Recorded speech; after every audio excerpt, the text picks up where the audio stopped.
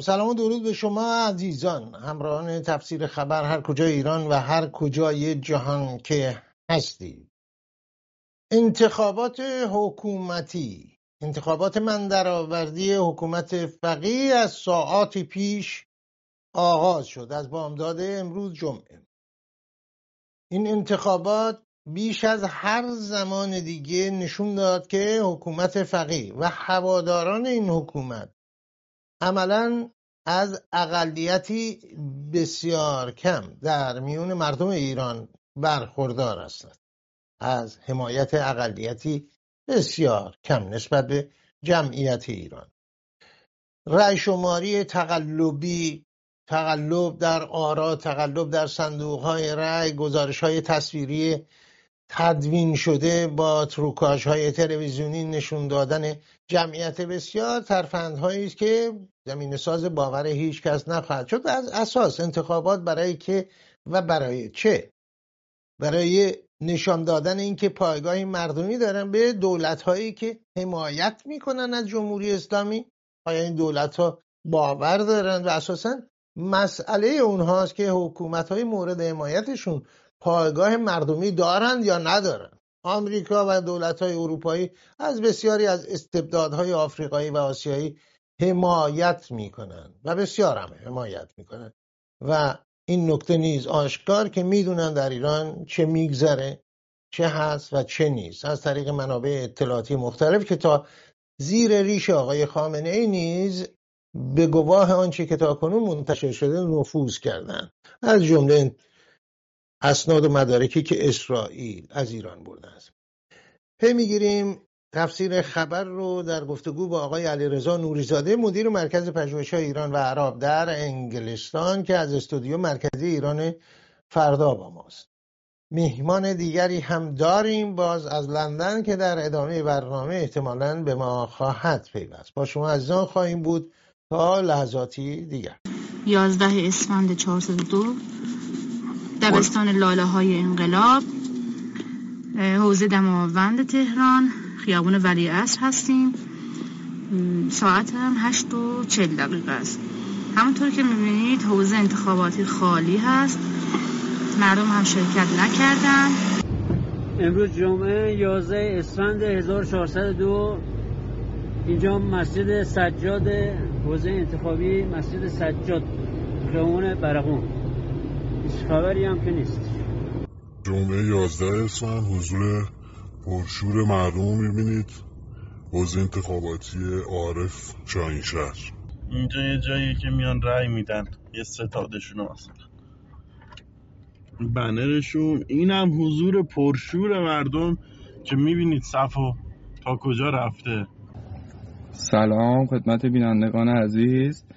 امروز 11 اسفند 1402 برای عکس رأیگیری مجلس خبرگان و گشنه‌های نماینده مجلس دوره 12 یک نفری رفت رأی داد. الان دیدم خلوت اینجا حومه تاکستان، یکی از روستاهای پرجمعیت، تقریبا 5-6 هزار نفری حومه تاکستان هستش.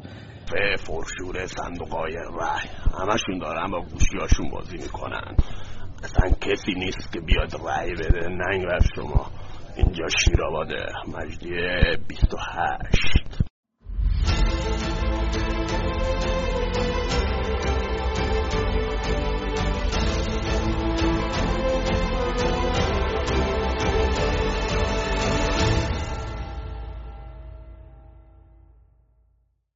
خب آقای نوری زاده خوش آمدید. درود بر شما جناب چالنگی عزیز، درود به بینندگان تفسیر خبر، به ویژه در خانه پدری که میدونم امروز همه نشستن و میبینن به خاطر که نمیرن رأی بدن.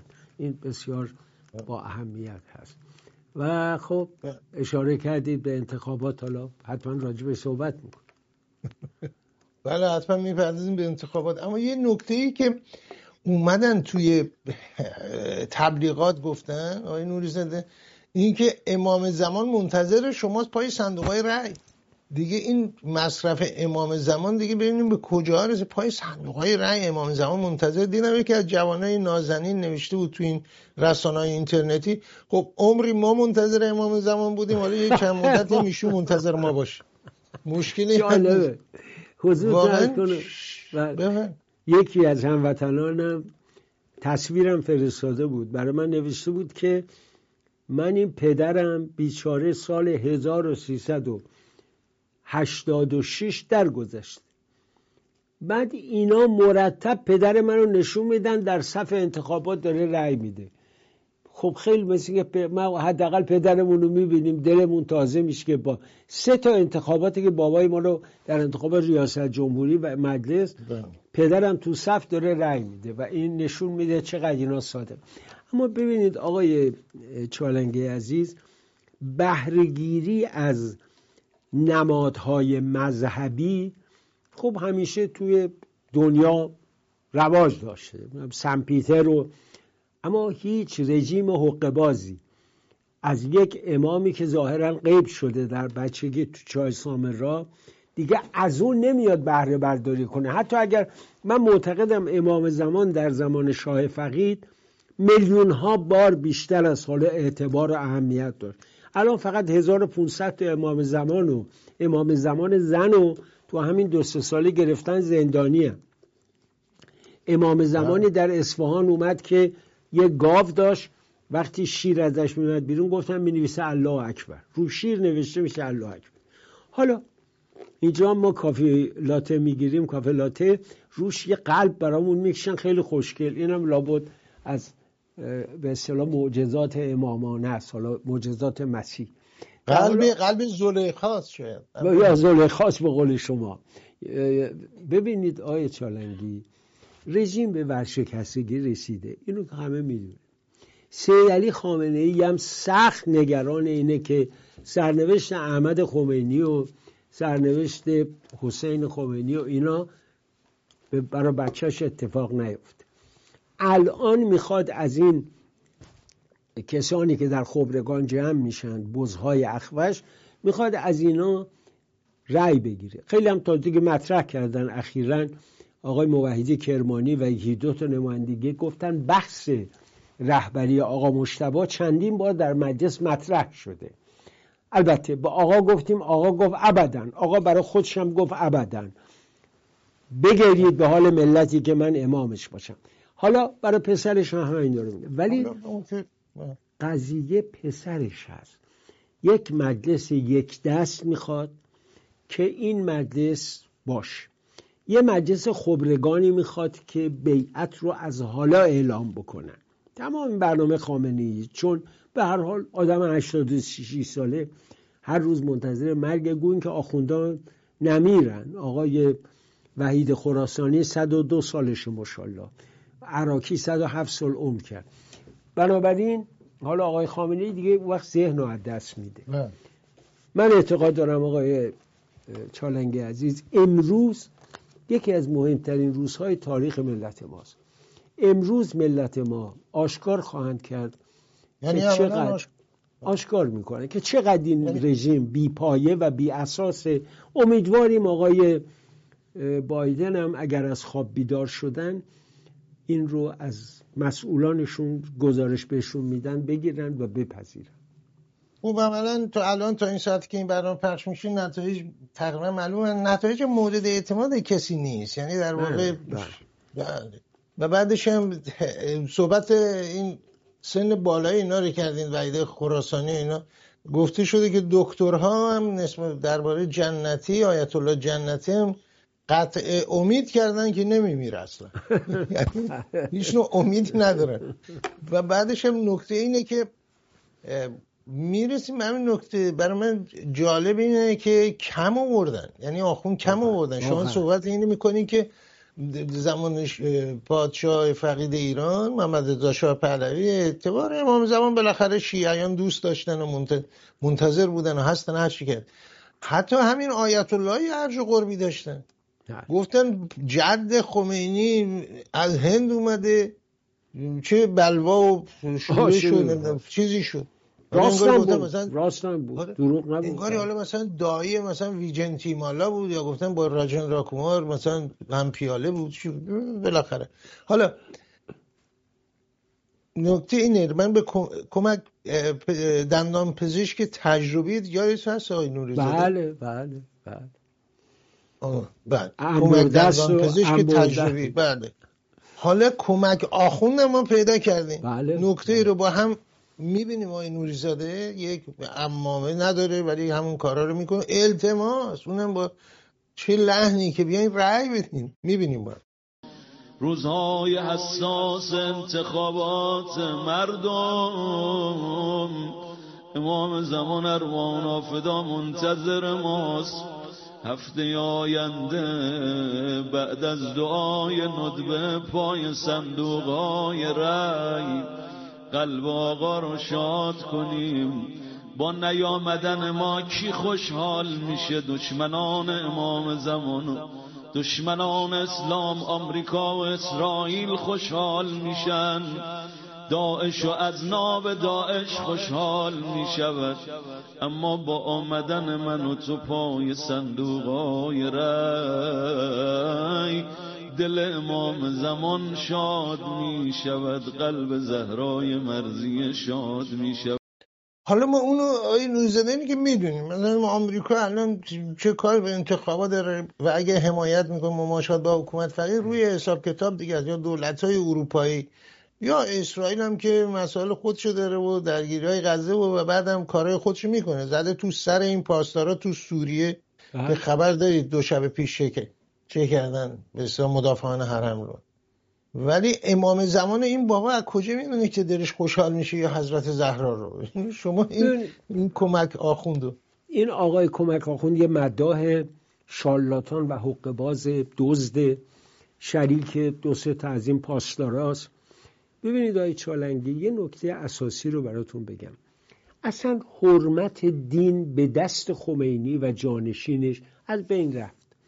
آخوندی نشسته بود میگفت پیغمبر معجزه کتاب قرآن نیست، قرآن معجزه نیست، پیغمبرم هیچ کاره بود اگه علی نبود. خب شما فکر کن اینا چنین باور اندیشه ده. اما مهمتر از این به اعتقاد من اینه وقتی شما همه چیز رو به دین پیوند میدی، اونم به یه فرقه خاص، به شیعه 12 امامی، در نتیجه کشور با این وضع بحران اقتصادی و فحشا و فساد و من یه مطلب نوشته بودم که واقعا زمان شاه مشهد برای آدم یه حالت خاصی داشت. شما سر همون فستیوال توسک میرفتی، اگه گذارت میفتاد به مشهد زیارت هم میرفتی. حالا با هر اعتقادی که بودی یک احساس معنوی اونجا به شما دست میداد. امروز وقتی مشهد شهری شده که توریست پاکستانی دنبال صیغه است، توریست عراقی، آیا حرمتی برای امام رضا باقی مونده؟ وقتی یه شیاد آدم فروش آدم خاری مثل علم الهدا بر این شهر حکومت میکنه، آیا دیگه اعتباری برای سامل الائمه باقی میمونه؟ جاهای دیگر هم برید. قم سینما نداشت. وقتی یه سینما درست کردن به امر آقای احمد خمینی آتیشش زدن، مقدمه سینما رکس. ولی الان در شهر قم به گفته فرماندار قم، به گفته فردی که وزارت خارجه هم بود، سفیر ایران در سلطانشین عمان هم بود، آقای محمد عرب، شهری است که 5000 روسپی داره. درست داستان صفویه داره تکرار میشه. امرتخانه داره. این ابعاد از معنویتی است که خمینی و جانشینش به ایران دادن. آقای خمینی میخواست خانه همه اونا رو بده، معنویت هم بده به زندگی ما، و این معنویت بود. و اون پدر و پسر که اینا ناسزا بهش میگفتن، حرمتی برای امام رضا قائل بودن. تمام بچه ها اسم رضا داشتن. شاه هم پا میشد میرفت مشهد، رضا شاه هم میرفت با احترام، ولی اونا با حق بازی. من معتقدم این انتخابات هم به اعتقاد من آخرین پوست پیاز احترامات مذهبی رو از بین برد. یعنی که امام زمان یه آدم ولگرد یه در حوزه ها ایستاده، اونم کدوم حوزه؟ حوزه حسینی ارشاد که آدم خودشون میرن اون تو، منتظر رأی شماست. ولی اگه ندید، آمریکا کسی امام زمان رو نمیشناسه، امام زمان براش مطرح نیست. اسرائیل که براش امام زمان مطرح نیست. اسرائیل با رژیم جمهوری ولایت فقیه دشمنه، چون این جمهوری میخواد نابودش کنه، ولی کاری نداره به اون. آمریکا کاری به جمهوری اسلامی نداره، تا حالا هم قشنگ تحملش کرده، هزاران امریکایی هم اینا کشتن، ولی کاری نداره امریکا. آقای نوری صحبت جشن توس کردید، جشنی که بر اساس 4 دوره برگزار شد، بر اساس شاهنامه، داستان‌های شاهنامه. برای بینندگان شما که در جریان هستید برگزار شد داستان‌های شاهنامه، نمایش‌هایی که بر اساس شاهنامه اجرا می‌شد. سمینار مفصلی شاهنامه شناسان، فردوسی شناسان از سراسر دنیا می‌اومدن و بسیار جالب. یه داستان من بگم آقای نوری، شما خاطره زیاد میگید، من معمولا خاطره کم گفتم، اینجا دیگه حالا وقت شما رو من میگم یه خاطره کوچیکی، یعنی چون وقت تفسیر خبر مال مهمانای برنامه است. این که جشن توس بود، ما در لابی هتل نشستیم بچهای مطبوعات، من و روان شاد بهروز سور اسرافیل و یکی از دوستان که الان در تهران هست، ما نشسته بودیم. شهروی خردمند نازنین که روان شاد کارگردان نمایش گیلگمش آورده بود و جز مهمانان، بسیار نمایش خوب، و بعداً هم در مصر هم جلو ابوالهول اجرا کرد در یه فستیوال تئاتر بود. به هر حال اومد و با 1-2 نفر، محمد رضا بود برادرشون باشون، خواهر کوچیک نازنینشون آهو خردمند که نبودن. گفتیم کجا تشریف میبرین؟ گفتش که بله ببین داستان اینه که حرم و غرق کردن میکنن، برای فردا صبح که شهبانو میاد و برای افتتاح میره زیارت، میان و میرن اول اونجا زیارت و بعد افتتاح جشن. میخواین شما هم بیاین بریم؟ گفتیم شما چجوری الان میرین؟ گفت برای اینکه فرمانده این نیروی گارد از آشناهای ماست، من از تهران ازش قول گرفتم که خلوت که هست میخوام بریم اونجا آرامگاه های به اصطلاح تاریخی رو ببینیم و اینا. ما هم گفتیم بعد نیست میریم ما آرامگاه های تاریخی و خود صحنه راه افتادیم بریم. دور حرم کلی گله کپه نشسته بودن، بانوهای مختلف، مردم مختلف. یه بانویی که مال دهات اصفهان بود و روسری سفید و اینا، سنی گذشته بود ازشون، فکر ما کاره این، گفت نه میشه ما رو ببریم با خودشون. من واقعا از اونجایی که نمیتونم این موارد بگم، نه به ایشون گفتم بیا، بله تشریف بیان با ما، ولی بقیه نه. اینو ما رفتیم، اون جناب سرگردی هم بود اونجا ایستاده بود و با شهر سلام علیک تعداد رو یادداشت کرد، مثلا 8 نفر 9 نفر. رفتیم تو، یه 2-3 ساعتی طول کشید. برگشتن که اومدیم سرگرد دیگه نبود، یه افسر دیگه ای بود، فقط تعداد 9 نفر و بعدن الان 8 نفر. اون یه نفر کو ممکنه مونده تو حرم. رفتیم با هم گشتن، شهرمان گفت خودتون مسئولید برید بگردین، من و بهروز و بقیه بگردیم پیدا نه. اومدیم شاید بیرون رفته، گفتن امکان نداره. گفتم خب بقیه اینجا ما میریم میگردیم. رفتیم دیدیم این اومده رفته بیرون، متوجه نشدن. یه ایلی رو با خود جمع کرده که اینجا 2-3 تا آدم خوب هست میبرن تو حرم زیارت. گفتم مادر بریم، ما اونجا گرفتار بردیم تحویل دادیم، برگشتیم و اومدیم. گفتیم ایشون بود و اینا و ضامن که خود ایشون بود. یه سربازی اونجا تایید کرد که بله همین مادر بود و اینها.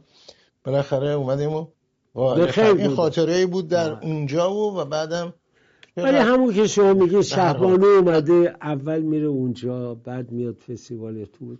اعتقاد داشتن دیگه، آدم میبینه دیگه.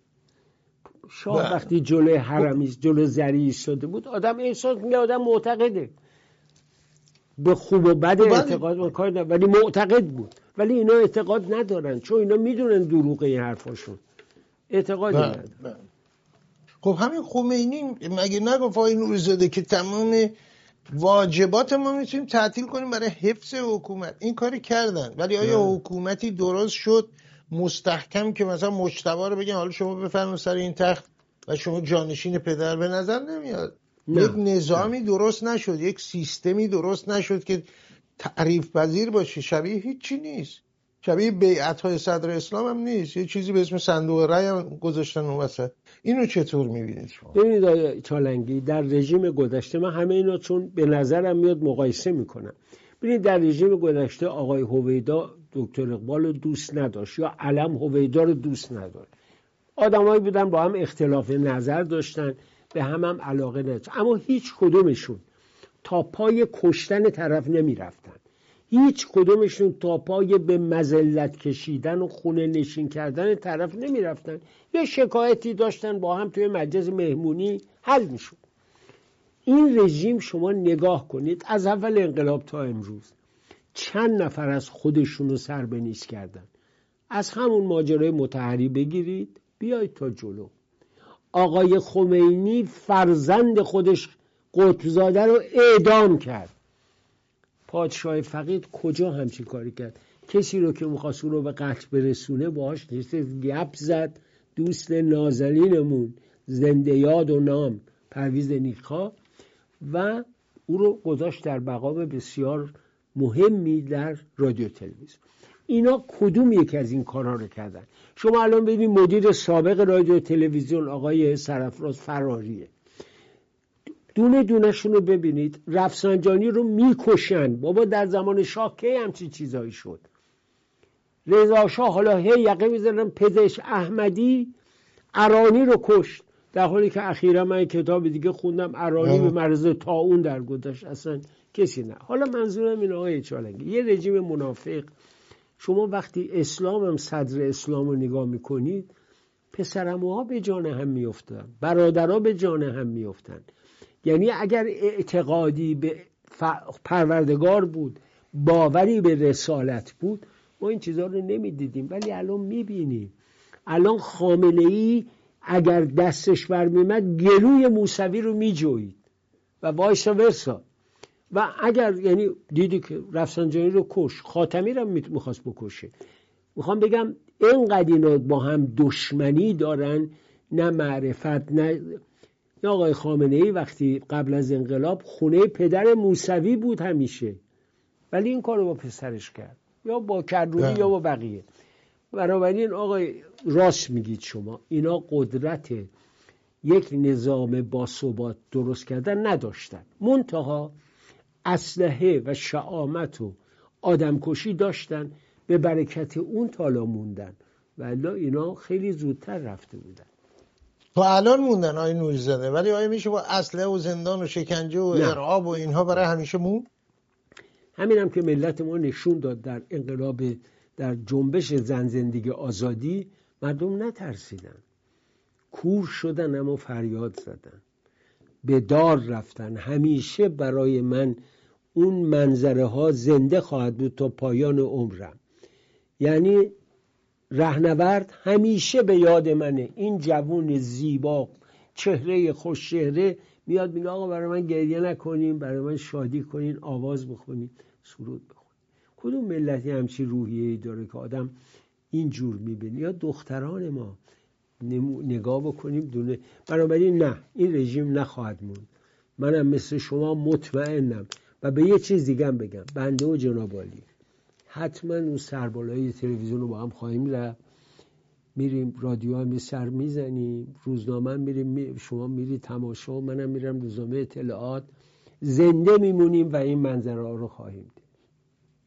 همه امید من، مطمئنم امید شما هم این که کشور تحویل جوانان کاردون و وطن دوستی بشه که فراوون هستن در ایران و در خارج ایران و بسازن این کشور رو. الان صحبت رادیو رو کردین آقای نوری زاده، یادمون سه شنبه ها بخیر که استاد من و شما جناب نادرپور عزیز که به تازگی هم بله سالگرد رفتنشون بود، برنامه ادب امروز، اون رادیو و اون نشست‌های زیبا و کارهای و تلویزیون. تازگی یاد نمیدونم شما دیدین یا نه، کتاب شاهرخ نادری بزرگ، بله خیلی تهیه کننده بزرگ رادیو، برنامه‌های جمعه صبح رادیو، برنامه رادیو دریا و برنامه‌های مختلف. چه کارهایی که شاهرخ نادری نکرد. و بعد از انقلاب و بعد از انقلاب کارهای عظیم، کارهای بزرگ بود. شاهرخ نادری چند برنامه لازم هست راجع به عظمت کارهایی که کرده. من خاطراتشون داشتم میخوندم که اتفاقا مجله جوانان آقای زکایی عزیز دوست مشترکمونم پاورقی کرده با اجازه خود شاهرخ عزیز. چه خاطراتی راجع به کریم فکور صحبت میکرد، راجع به کنسرتی که 3 روز یادتون هست در تئاتر شهر برای اولین بار آقای قطبی موافقت کرده بود که کنسرت بذارن و میگفت من مسئول بردن و آوردن خانم هایده بودم. شاهرخ نادری مینویسه. واقعا چه بر سر رادیو تلویزیون اومد و در این رادیو تلویزیون چیزایی نشون میدن. یه فقرهش الان با هم میبینیم. بانوی شما ببینین جای ژاله کاظمی یا دیگران چه کسانی هستن در تلویزیون با هم میبینیم. اگر رأی ندیم و تعداد در رأی کم باشه مشخصا دشمن‌ها به این فکر میکنن خب خدای نکرده مردم از نظام و اسلام زده شدن و این امنیت رو تو کشور کم میکنه و سبب اغتشاشات تو کشور میشه. چقدر شبیه زن رئیسی، عجیبی، مثل اینکه مادر زن رئیسی، یعنی قیافه. شاید باشه، من نمیدونم اسمشون، من نمیدونم چی هست، ولی آخه دشمن واقعا نشه. کدوم دشمن؟ چه دشمنی؟ چه خدایی نکرده فکر کنم از اسلام زده شدن.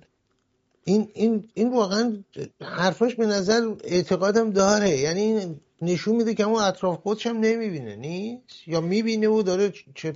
جناب چالنگی، شما وقتی حرفی از انسانهایی میزنید که با ما بودن، راه هم سفر بودیم در جاهای یکسان، مثلا آدم یاد فریدون فرهندوز میفته، یاد دلارام کشمیری، یاد فیروزه امیر موعظ، یعنی اینا رو وقتی من به خانم عاطفی عزیزمون و تمام این نازنینانی که تو رادیو بودن، تو تلویزیون بودن و چه اعتباری داشتن، مردم چقدر اینا رو دوست داشتن. شما حالا این گوینده های صدا و سیما، بعد جالب اینه همین گوینده های چادر چاخشوی صدا سیما به محض این که امکان پیدا میکنن بیان بیرون، مایه 2 تیکه، لباس خیلی باز میپوشن.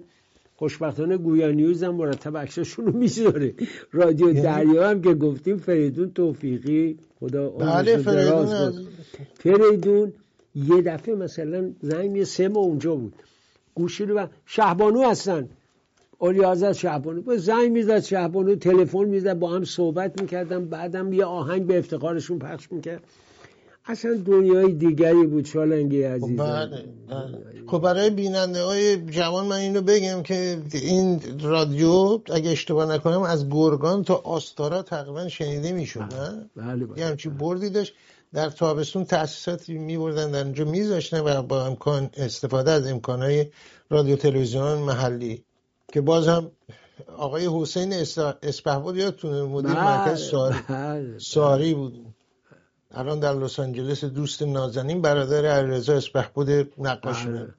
و در اینجا در ایام رادیو تابستون که مردم دریا برن، زن مرد دختر پسر، اصلا دریایی بود و جنگلی بود و کوهی بود و رادیو هم خواننده هایی که میرفتن اونجا داوطلبانه میرفتن پشت رادیو مصاحبه، بگو شادی موج میزدن همراه امواج دریا. و به قول عقیلی عزیز سال بعدم دریا همون دریا بود، نبود آقای نوری؟ همون شادی. جناب چالنگی، اون موج دانشجویانی که اومدن اردوی رامسر، یعنی فکر کنید در 3 ماه 30,000 شاید بیشتر دانشجو اومدن اردوی رامسر، هر یه هفته میموندن، برنامه‌های شادی داشتن، برنامه‌های فرهنگی داشتن، برنامه ورزشی داشتن.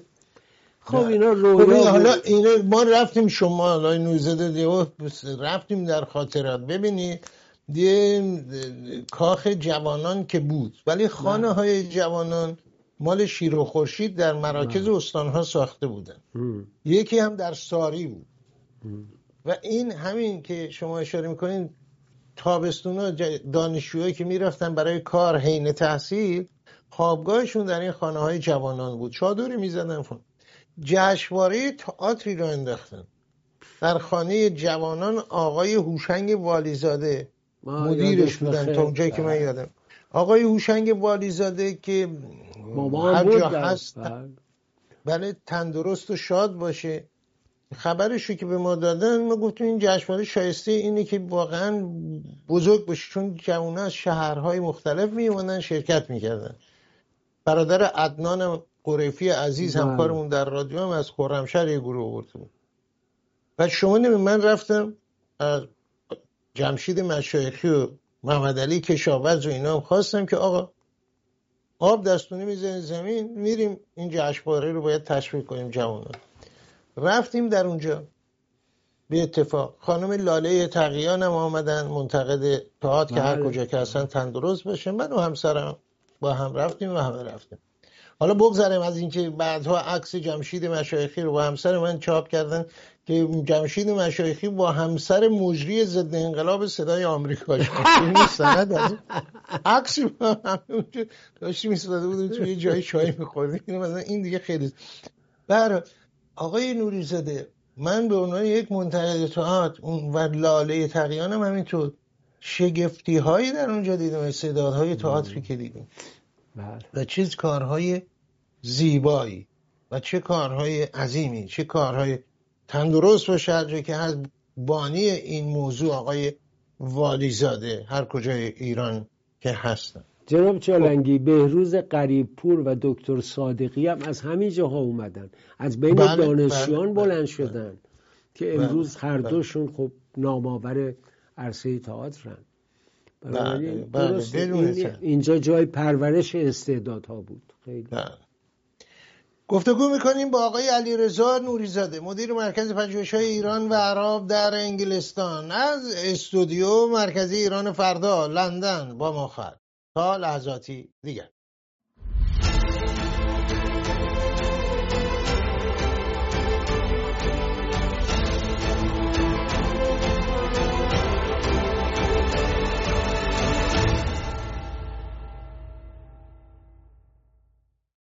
خب آقای نوریزاده، یکی از اتفاقاتی که تو این چند روز افتاده این زدن اطراف به اصطلاح زینبی است.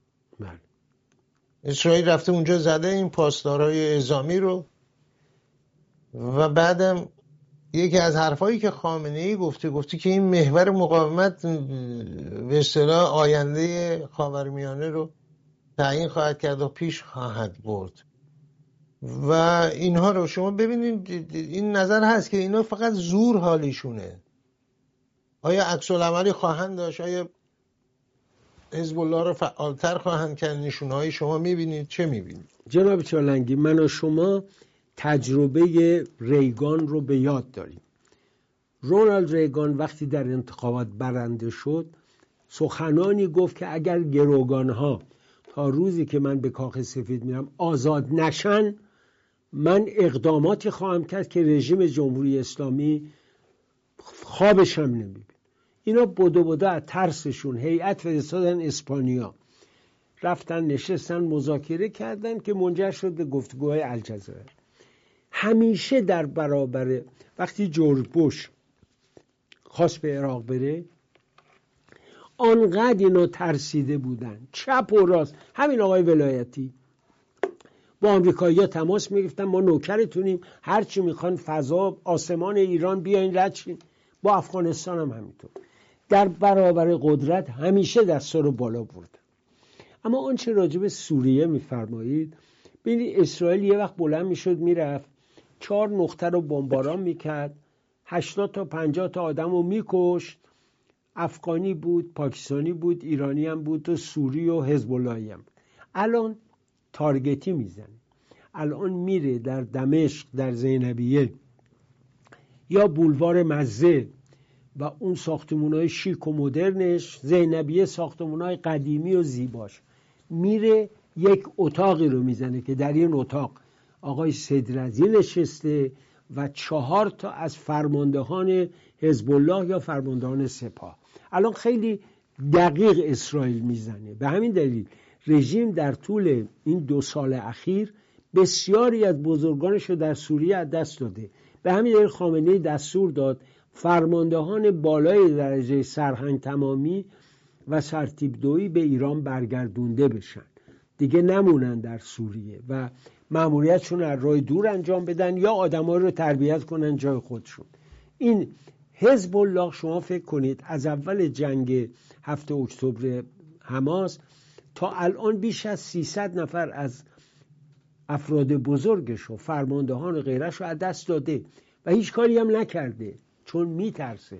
آقای خامنه‌ای دستور داد به عراق، آقای قاآنی رو فرستاد، وزیر خارجه‌اش رو فرستاد و آقای دریادار احمدیان که دبیر شورای عالی امنیت ملی که تاکید بکنه مبادا امریکایی بکشید.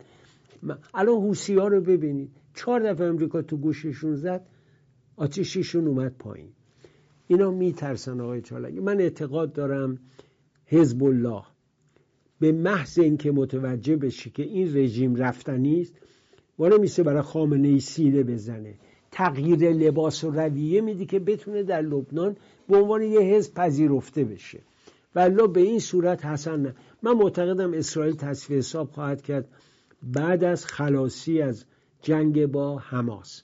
حزب الله بعدی است و بازم اعتقاد دارم چون اژدها در چهارراه آذربایجانی در ایرانه، بعد نوبت اژدها خواهد رسید، مار و افعی و بعد اژدها.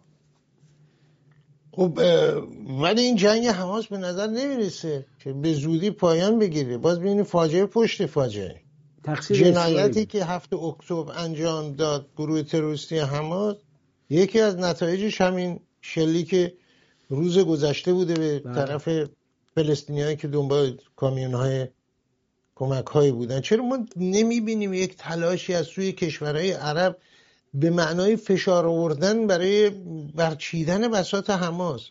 خب این خیلی روشنه که سرچشمه اینا رو اگه به خشک کنن، حماس هم فیتیلش به قول معروف پایین کشیده میشه. چرا این کار نمی‌کنه؟ ببینید من اینو براتون میخوام بگم، چون آقای ابو مازن و اون مجموعه سیاست مستقلی در پیش گرفتن، کشور عربی زیاد خوششون نمیاد. اونا همیشه دوست دارن فرماندهی فلسطینیا نوکر باشه، امربر باشه. یه روز صدام میخواد این کار بکنه، یه روز حافظ اسد میکرد و بشار اسد، حالا هم امیر دولت عظمای قطر میخواد این کار بکنه. مشکل اینه اگر اسرائیل آقای نتانیاهو ذره آینده بینی داشت، از این فرصت استفاده میکرد، طرح 2 دولت رو میپذیرفت، حماس و جمهوری اسلامی رو خلع سلاح میکرد. یعنی اینا دیگه بازی فلسطینیشون، مردم فلسطین میخوان زندگی کنن مثل مردم اسرائیل. شما غزه فاجعه است، هر بار نگاه میکنه آدم واقعا نمیتونه شام بخوره، نمیتونه بشینه. و فرزندان من و شما عصبانی هن، میان با ما بحث میکنن چرا اسرائیل اینجوری میکنه و این در فضای دنیا اثر گذاشته.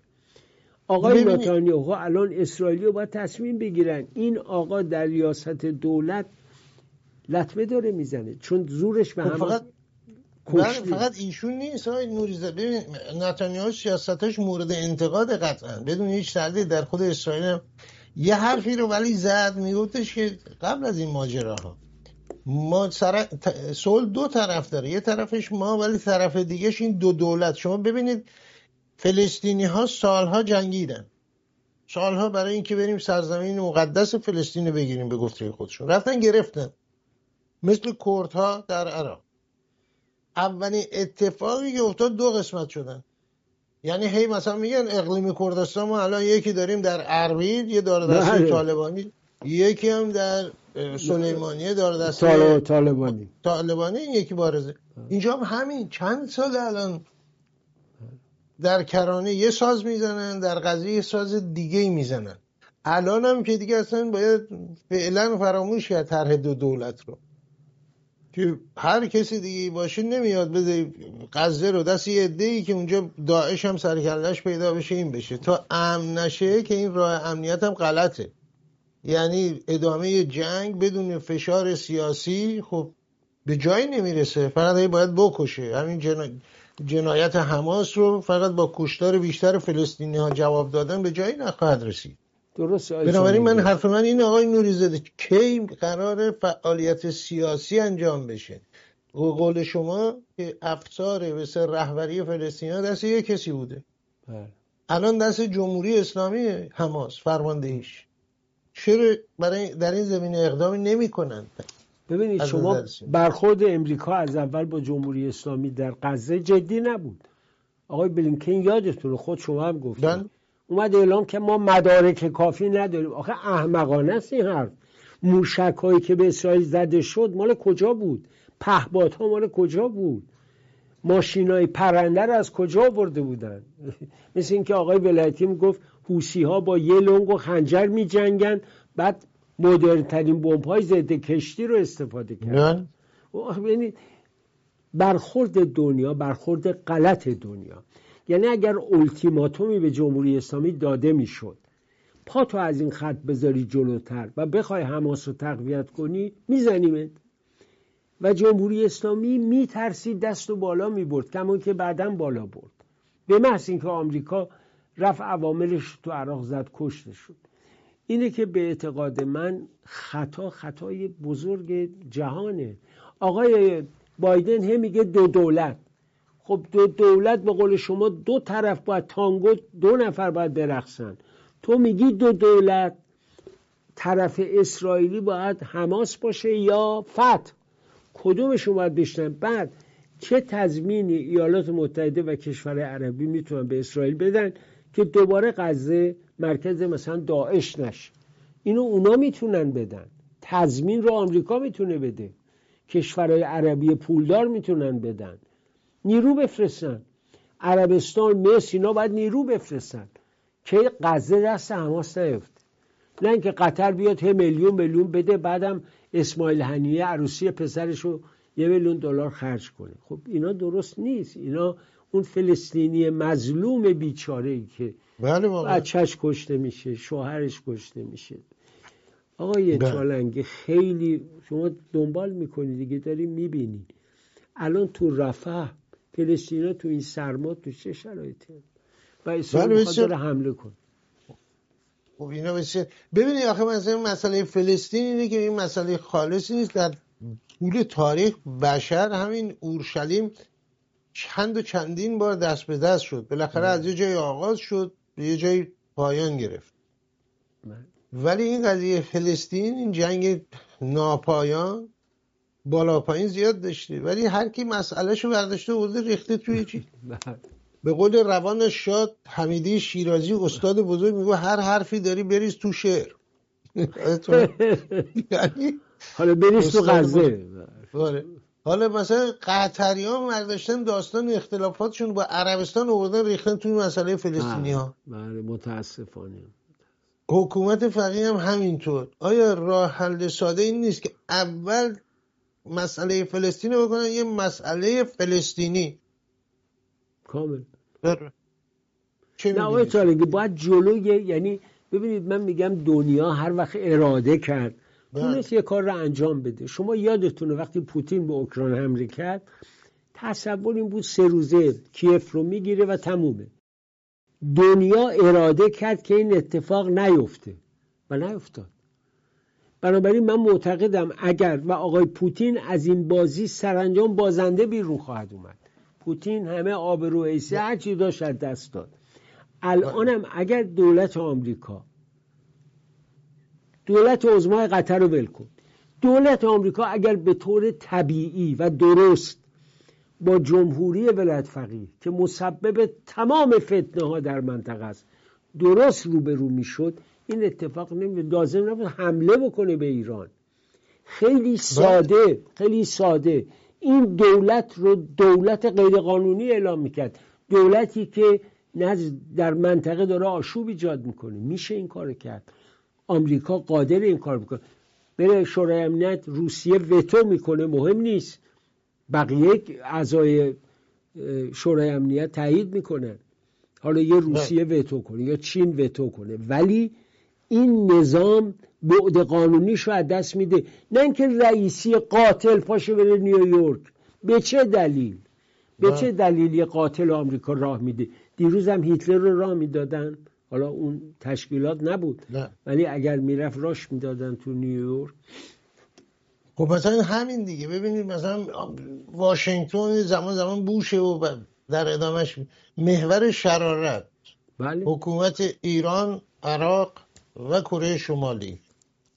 در مورد یکیشون مثلا عراق برمیدارن لشکرکشی و اشغال و مصیبت هایی که برای مردم عراق به وجود میاد دیگه میدون.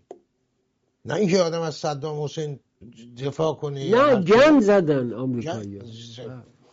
اولین جنگی در تاریخ بشری که به طور زنده رپورتاج میشه.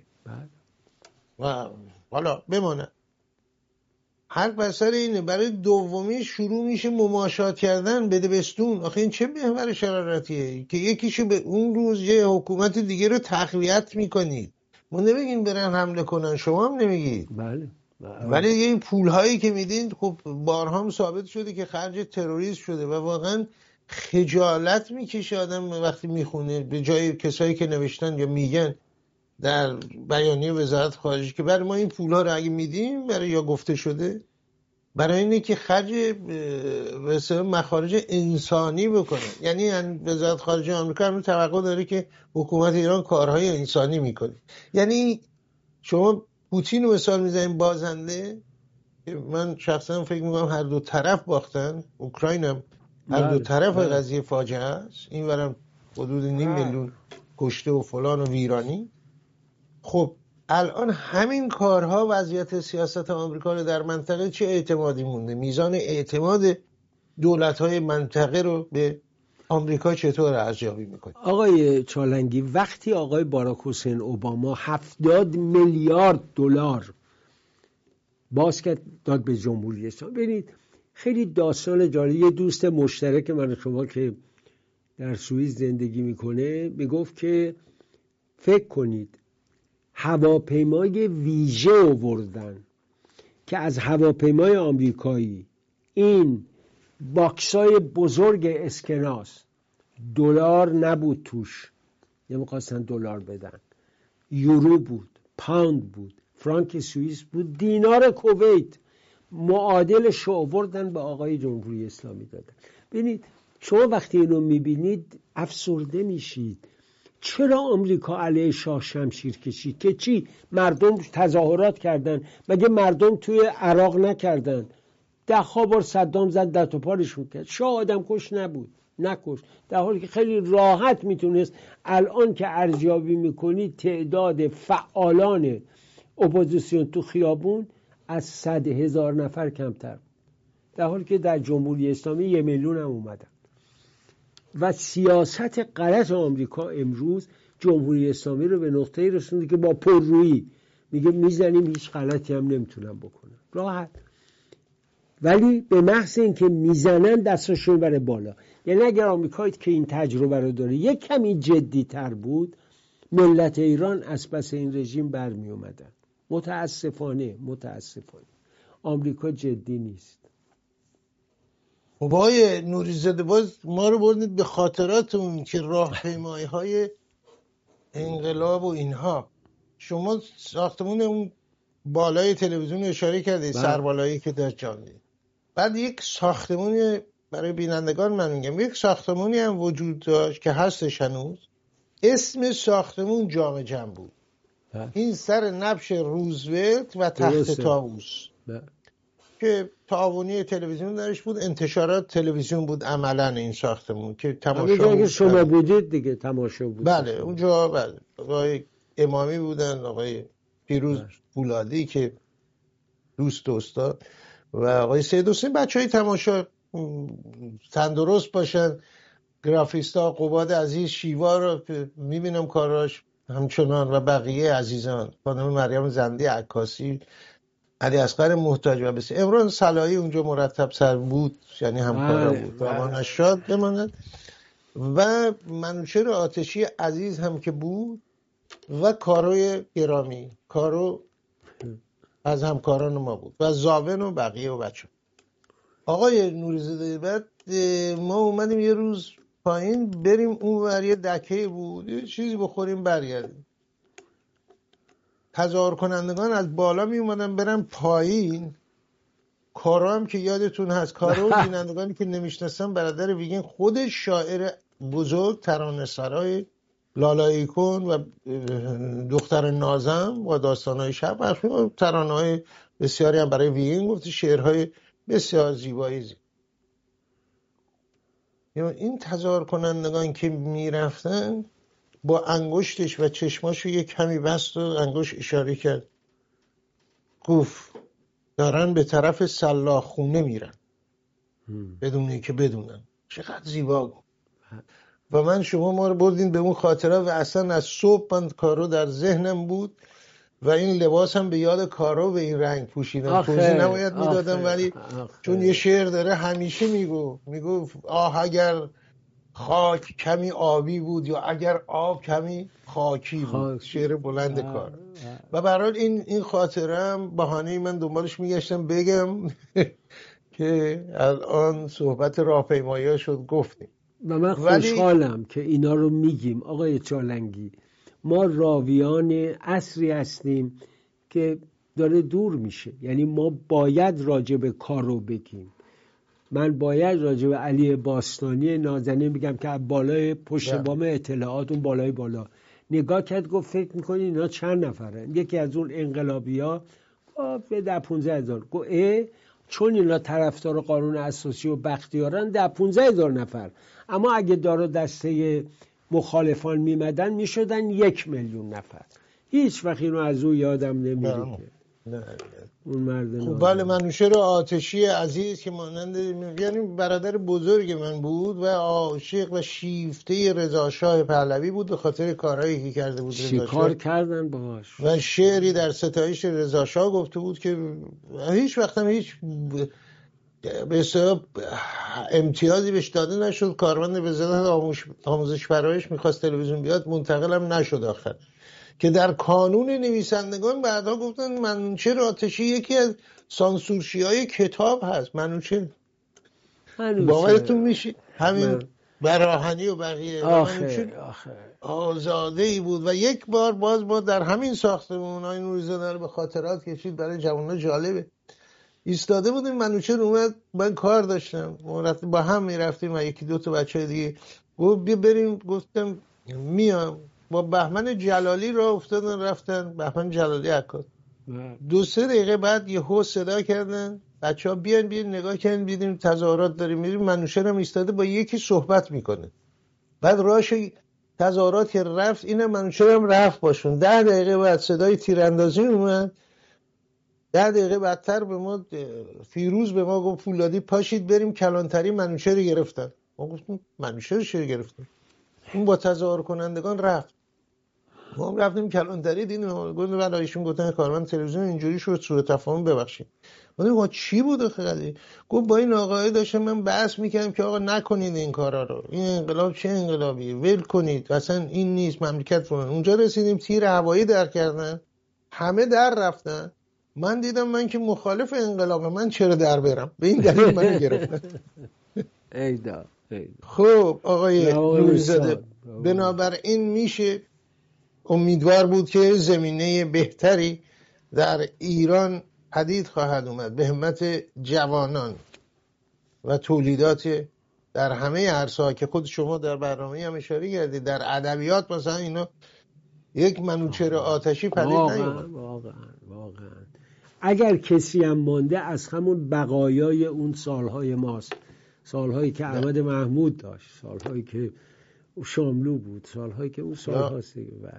یا جوانانی که خودشون از دیوار انقلاب بالا رفتن و تلاش کردن و هستن.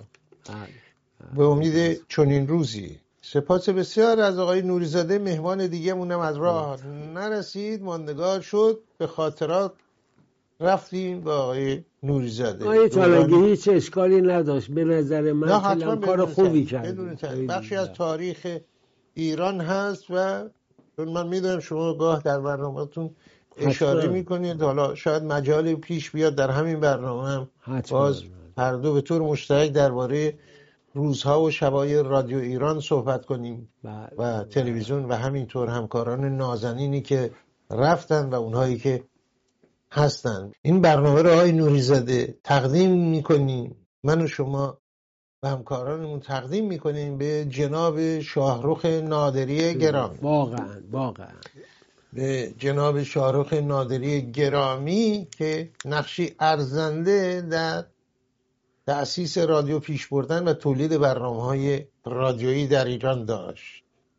درود بهش. عمرشون دراز، تندرستیشون پایدار.